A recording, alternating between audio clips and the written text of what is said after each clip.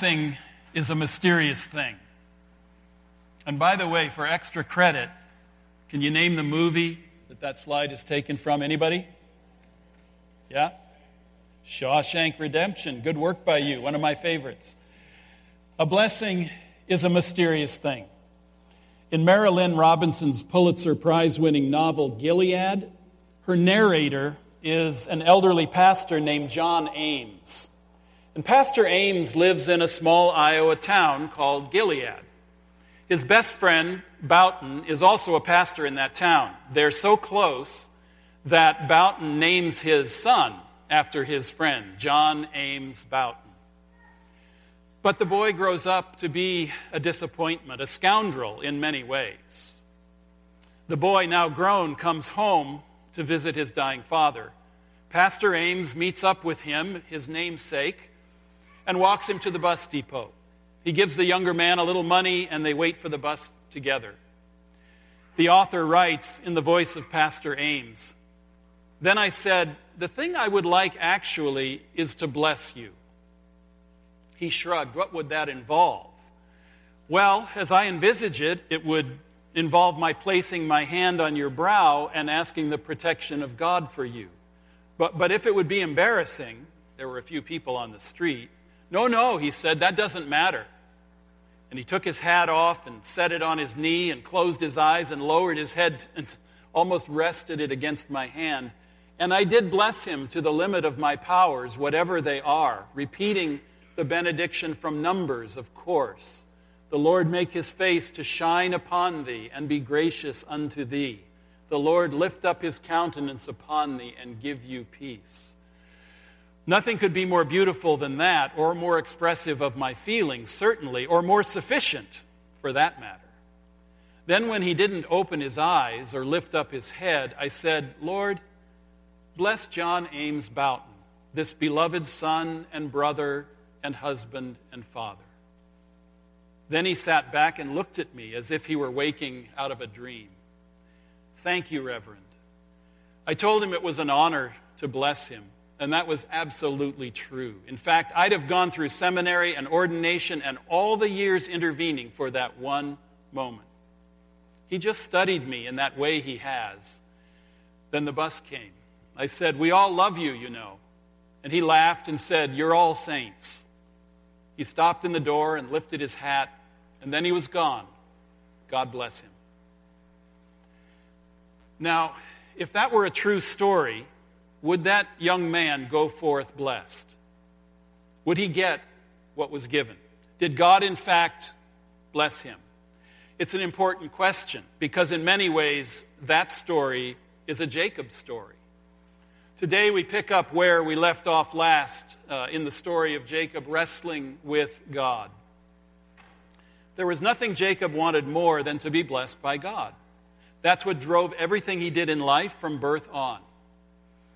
He wanted the great blessings God had first given to his grandfather Abraham and then his father Isaac. And likewise, there was nothing God wanted to do more than to bless Jacob. In fact, he had blessed him numerous times before, his family, his prosperity, the way he prevailed against Laban. So what were they wrestling over? The problem with God's blessing on our lives is not that we don't want it or that God doesn't want to give it. The problem is that we don't realize what is required for us to receive it. That's why I wonder what will happen to John Ames Boughton in the story I just quoted. He was blessed, but would he receive that blessing? The way Jacob had tried to get God's blessing all his life was by heel grabbing, which, as we've learned, is what Jacob's name means. He sought to gain God's blessing by deceiving and conniving and manipulating others. I guess his theory was that to get God's blessing, you had to get there on your own and ahead of everybody else. The blessing goes to the winner. But that was where things went wrong. The other problem Jacob had is that in spite of all of God's promises to bless him throughout his life, Jacob, let's be honest, Jacob did not trust God. He believed in God, but he did not trust God. or his promises. Why else would he cry out in his wrestling, "I will not let you go unless you bless me"? We want to say, "You are blessed, Jacob. You just don't believe it." With God, you cannot enjoy his blessings if you do not trust him. You cannot enjoy his blessings if you do not trust him. As I've said before, Jacob is an everyman. He is me, he is you. And in these two blessing-busting weaknesses, he is like us. First, in thinking God's blessings must be achieved. And second, in not trusting God or his blessings, his promises. And that is why God wrestled with Jacob by the Jabbok River. And it's why God will wrestle with you and with me. He wants to pin us with his love so that we can begin to trust him. Today I want to show you what it takes for God to bless us. I want to remind you that we're looking at this section, these 2 chapters of Jacob's life, as a 3-act play, and it's full of drama. Act 1 was 2 weeks ago. It looks great at the beginning as Jacob heads home after 20 years of exile. But then things take a bad turn as Esau heads Jacob's way with 400 men, an army. Act 2 was last Sunday and today, the unexpected twist when things go from bad to worse as Jacob is ambushed in the night by a mysterious man and has to fight for his life. Act 3 is what happens when the 2 brothers, Jacob and Esau, finally meet. What kind of resolution will happen in the sermon next week? So let's read our text for today. We're continuing our series on lessons from Jacob's journey with God. We're on number 11 of 14, if you can believe it. We're in the home stretch. And this is a series, as I've said often, for disciples. It's not just about Jacob, it's about me, it's about you. It's a disciple's life, the blessing and the limp, both of which we receive in our own journey with Jesus, just as Jacob did. And I've got to say, some of this stuff I'm finding has been percolating in me and in my heart over a lifetime of pastoral ministry. So I appreciate this opportunity to reflect against this backdrop of Jacob's life in the Word of God. Our text today will help us see what God must do to bless us. That's the title of today's message, What It Takes for God to Bless Us. The setting, Jacob is lying spent and crippled at God's feet. The wrestling match is over. Verse 29 of Genesis 32. This is the word of God. Jacob said, "Please tell me your name." But he replied, "Why do you ask my name?" Then he blessed him there. So Jacob called the place Peniel, saying, "It is because I saw God face to face, and yet my life was spared." The sun rose above him as he passed Peniel, and he was limping because of his hip. What it takes for God to bless us. First, to bless us, God must disable us. To bless us, God must disable us. How many of you like the sound of that? I don't. God must disable us. Jacob wrestled with God because he thought that was the only way to get God's blessing. He'd been grabbing heels to get ahead all his life, and here he was grabbing God's heel now. "I will not let you go unless you bless me," he said. I kind of picture him sprawled out on the ground, both arms locked around one of God's legs while God tries to pull away. He had to prevail over God like he had prevailed over everybody else, right? The blessing of God goes to life's winner, right? To the person who has fought and prevailed, right? Well, that was Jacob's manner of thinking.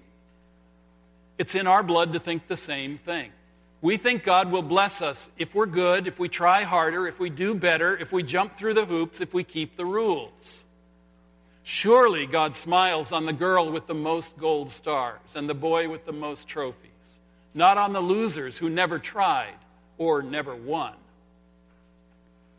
In order to make us see what God's blessing is all about, that it's all about His grace and nothing about our achievements, God will disable you if He must. He will. He will disable you if He must. He knows how to cripple your star-making talent, your trophy-winning skill. Just as he touched Jacob's hip so that he collapsed and had to stop wrestling for the win, so God will touch us somehow. He will disable us somehow. This is very important. His blessing comes with a limp. Do you have a blessed limp? Do you have a blessed limp? God has disabled me over the years, as you've heard me describe. I limp from those events, literally, but also in other ways. I'm not as self-reliant and independent as I used to be. And I've come to know that that is a very good thing. I have my hip-wrenching stories, and I suspect you have yours too. Grace is at work in these limps of ours.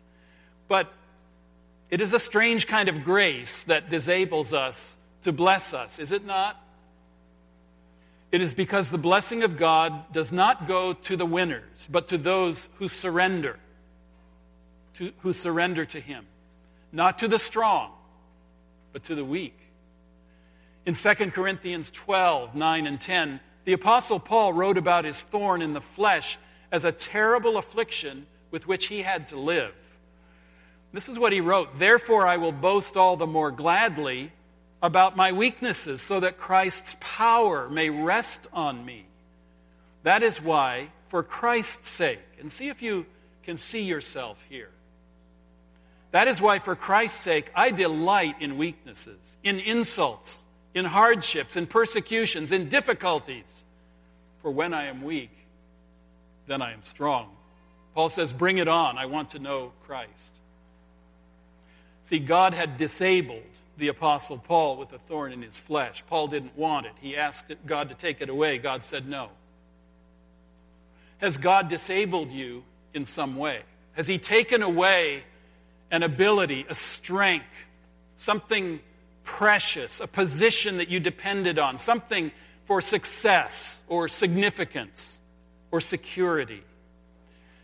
Are you able to delight in those weaknesses you now have in your life? For if you do, here's what happens. You enter into sharing in the sufferings and the death of Jesus in those weak and broken places. And that is where the resurrection and the life of Jesus comes just rushing in to meet you. Right there in your greatest weaknesses. So consider yourself blessed in your brokenness, for God's strength is made perfect in your weakness. That's how it works in God's world. Next, to bless us, God must change our identity. God must disable us. And secondly, God must change our identity. R.C. Sproul shares the story of a very bright and capable college student he once taught who had cerebral palsy, which compromised his muscle control and garbled his speech. This is what Sproul writes. "One day he came to me vexed with a problem and asked me to pray for him. In the course of the prayer, I said something routine with words like, 'Oh God, please help this man as he wrestles with this problem.' When I opened my eyes, the student was quietly weeping. I asked him what was wrong, and he stammered his reply, 'You called me a man. No one has ever called me a man before.'" Giving that student a different identity. You are a man. You are not a disability. You are not a problem. You are a man. That changed the way that he would wrestle in his life. And something like that happened to Jacob in his quest for God's blessing. If you consider again what happened in verses 27 and 28 that we looked at last week, when God gave Jacob this new name, we spent a lot of time on that strange name in the previous sermon. And we said that while the verses could lead us to assume that Israel means he struggles with God, it actually means more closely, God struggles. God struggles. Now, in a sense, it doesn't matter which it is. If God struggles with me, I'll have to struggle with God. That's how it works. The point is that Jacob, the deceiving heel grabber, now becomes known as Israel, the God wrestler. Now that's an improvement, don't you think? But it's still a bit of a dubious name at best. I myself would prefer a new name more like Rock or Prince or, Son of Thunder, something like that. But that new name fit Jacob, didn't it? And it fits the nation he fathered. It fits us as followers of Jesus. The point of this new name, as strange as it is that this man would be known henceforth by his connection with God, even though the connection is a wrestling match that left him limping. We normally think of people limping to meet God in order to be healed, not limping after meeting God as a witness of having been blessed. Not too many people are interested in limping. Are any of you interested in limping? I can give you some lessons. Yeah? Okay. See me afterward. Yeah. Not too many people are interested in limping. I am now, but I didn't used to be. But you see, the limp is a testimony of Jacob's encounter with God. The limp is a constant, tangible reminder every day of his blessing from God and his connection with God. Jacob walked with a limp. Paul had a thorn in his flesh. So why do we feel like we have to win the lottery in order to be blessed by God? Is that what blessing means? But here we discover a limp. A limp reminds us of God's blessing. You see, maybe God is ready to change your identity. Maybe God is ready to give you a new name. Maybe you've been a deceiver. Or maybe your name is anger, or bitterness, or selfishness, or loneliness. God is ready to give you a new name, one that reflects a new you, a you that is changed and being transformed by the living God. As Jacob begins to become that man that God called him to be, he gets a new name, a new identity. So what name would that be for you? Faithful? Truthful? Thankful? As you wrestle with God, new things happen. We may end up walking with a limp, but we also walk with a new perspective, a new way of seeing God, seeing ourselves, seeing the world, seeing the way God is working through us now to bless others. Our relationship with God is often a sweat-stained, spirit-exhausting, wrestling kind of relationship. Our relationship with God in this life will never be very easy. My will and His clash often. How about you? But we are locked together till this life is over because of His grace to me in Jesus Christ. It's messy and it's painful, but that's the way it is in this fallen, broken, sinful world. What is it that our church vision says? You have it on the front of the bulletin every Sunday. That this is a place, this is a family where the broken are made alive and whole, finding hope and purpose in Jesus. To bless us, God must change our identity. Finally, to bless us, God's face must shine upon us. To bless us, God's face must shine upon us. Verse 29 is strange. Why did Jacob ask, "Please tell me your name"? I think he knew who he was wrestling by then. Please tell me your name. In the Bible, as we've seen, a name sums up a person, his character, his identity, who he really is. The name that sums up God is way beyond our reach, way beyond our understanding, way above our pay grade. So why even put that exchange in the story? I think it's there to remind us that while the Lord does not reveal His name there, He does reveal Himself. He reveals Himself. I puzzled a bit over the simple statement in verse 29, "Then he blessed him there."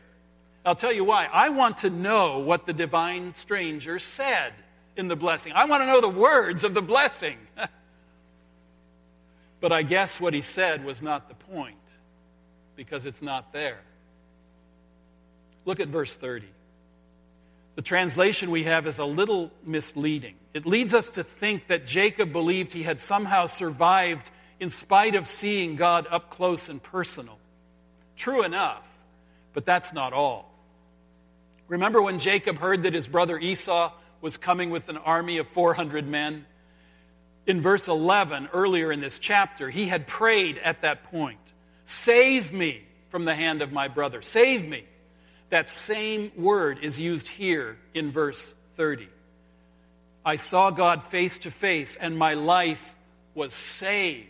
It's the same word. Save me. My life was saved. His life wasn't saved in spite of seeing God face to face. His life was saved because he saw God face to face. The blessing Jacob received was seeing God's face. That is the face of grace.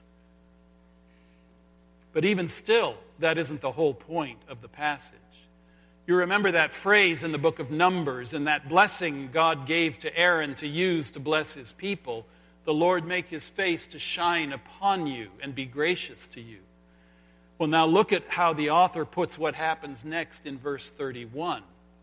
The sun rose above him as he passed Peniel, which means face of God. That's what Peniel means, face of God. And he was limping because of his hip.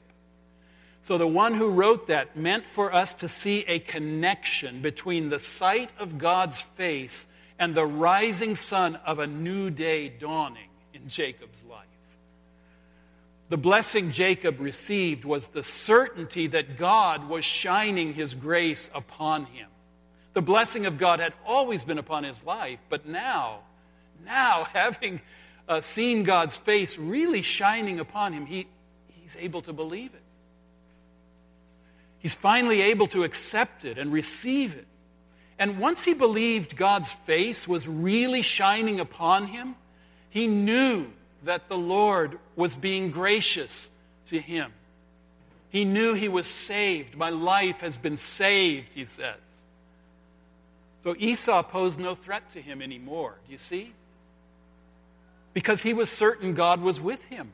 And his limp was a permanent reminder that God had blessed him and was with him. But that blessing, you see, came with a limp. We want the blessing without the limp. It doesn't often work that way. This is why, and I have to tell you, the only reason why I love limping. How about you? How do we see the faith-producing sunshine of God's face? Well, through the grace of God extended to us in Christ. It's that simple. There's no alternative. We must draw near to Jesus. We must draw near to Jesus. Paul wrote in 2 Corinthians 4, verse 6, that the knowledge of the glory of God is in the face of Christ. Do you want to know what God is like? Do you want to experience the glory of God? Look to Jesus. The knowledge of the glory of God is in the face of Christ. So Jesus came and he showed us the face of the Father in all its shining grace. Read the stories and the words of Jesus in the Gospels. Read how the rest of the Bible describes him and points to him and is fulfilled in him. And then spend some time with him. Pray. Pour out your heart and listen. For you and me, Jesus is that unknown stranger who ambushed us in the dark, as he did with Jacob. He is the one Charles Wesley called, "O thou traveler unknown," in a hymn that we don't sing. I don't know if I've ever heard it, but I came across these lyrics. In this hymn that he wrote, "O thou traveler unknown," Wesley sees himself as Jacob and Jesus as the one with whom he wrestled. So listen to these hymn lyrics Wesley wrote. "My strength is gone, my nature dies. I sink beneath thy weighty hand. Faint to revive and fall to rise, I fall. And yet by faith I stand." That's Jacob. That's Wesley. That's me. That's you. And finally, Wesley names the unknown traveler. I know thee, Savior, who thou art, Jesus, the feeble sinner's friend. Nor wilt thou with the night depart, but stay and love me to the end. Thy mercies never shall remove. Thy nature and thy name is love. That's Jesus. So in the story I read at the beginning of the message, what would it take for that young man, that young scoundrel, John Ames Boughton, a Jacob in his own right, what would it take for him to be blessed? Well, for one thing, God's blessing would have to be given, which it was. For another, he had to want to be blessed. So the question is, did he receive that blessing? I think the man you see in the slide received the blessing. You know, pouring down, arms wide open. Don't you think he received the blessing? That was a blessing given, a blessing wanted, a blessing received. This past summer, our oldest son got married in his prime at the age of 39. He was the last of our 4 sons to be married. He watched all his younger brothers get married. He was a great best man. But that was a weekend full of fun and love and laughter. A friend of theirs officiated. They did not ask me to officiate, which was consistent with where they were spiritually. So I was not surprised, but it was still pretty hard. So I sat with our family in the front row during the ceremony, and I have to tell you, I got a whole new perspective. With one of my grandsons on my lap, the other 2 just down the row to my left, and I got to look at all 4 of our sons standing up together as groom and groomsmen. It was a beautiful sight. I had no role at all in the ceremony. But he and his bride had asked me to share some thoughts at the reception during the time for toasting. So I was honored. I said, yes, of course, yes. So at the reception, I started out by thanking everybody for all they had built into Tim and Andrea's lives over the years. And then I shared 2 of my best, young Tim stories. And I ended by telling them how much I loved them and saying that as a father, I got the joy and the privilege of blessing them in their new life together with an ancient blessing. So I just extended my hands toward them, and, my eyes were riveted on their eyes. And I said, the Lord bless you and keep you. The Lord make his face to shine upon you and be gracious to you. The Lord lift up his countenance upon you and give you peace. I gave my firstborn son and his new wife the Lord's blessing. Now, my prayer is that they will want it and that they will receive it. I can't control that. I can't make that happen. I can't make them want or receive God's blessing. That's in the hands of God, where it should be. God, the mighty wrestler. And I know he's wrestling with them. I believe that with all my heart, as he has with me. I love giving benedictions. It's one expression of God's blessing on his people. Whenever I talk or visit with folks who are relatively new to our church, I like to ask them, what are your first impressions of our church? And at times I've been very surprised to hear someone say, the blessing that you gave us at the end of the service. In all my life, I'm not sure I've ever been blessed like that before. So when the worship service is ending in a few minutes and we're asked to stand for the benediction, some of you may start shifting gears to be gathering up your things or thinking about what's for lunch. I do that sometimes. But I hope you will always stop and focus so you can receive the Lord's blessing. And when I'm not preaching and I'm in the congregation, one of the things that I've started to do is I just put my hands together like this. Some of you sitting up front may have noticed me doing that. I started doing this a while ago in order to just help myself focus. I get so distracted. to just help myself focus physically and intentionally, to remind myself that I need to receive the Lord's blessing. It's there. Will I receive it? It's not easy. It's not even easy even for Almighty God to wrestle us into receiving the blessing that He wants to give and that we so desperately want to have. It reminds me of an Australian prize fighter I read about one time. They've apparently got very different boxing rules over there because he wired his father after a bout he had just fought, saying, "Won easily in 84 rounds." Won easily in 84 rounds. Are you kidding me? 84 rounds? I wonder if that's how God felt when He vanished from Jacob's presence after wrestling with him that night.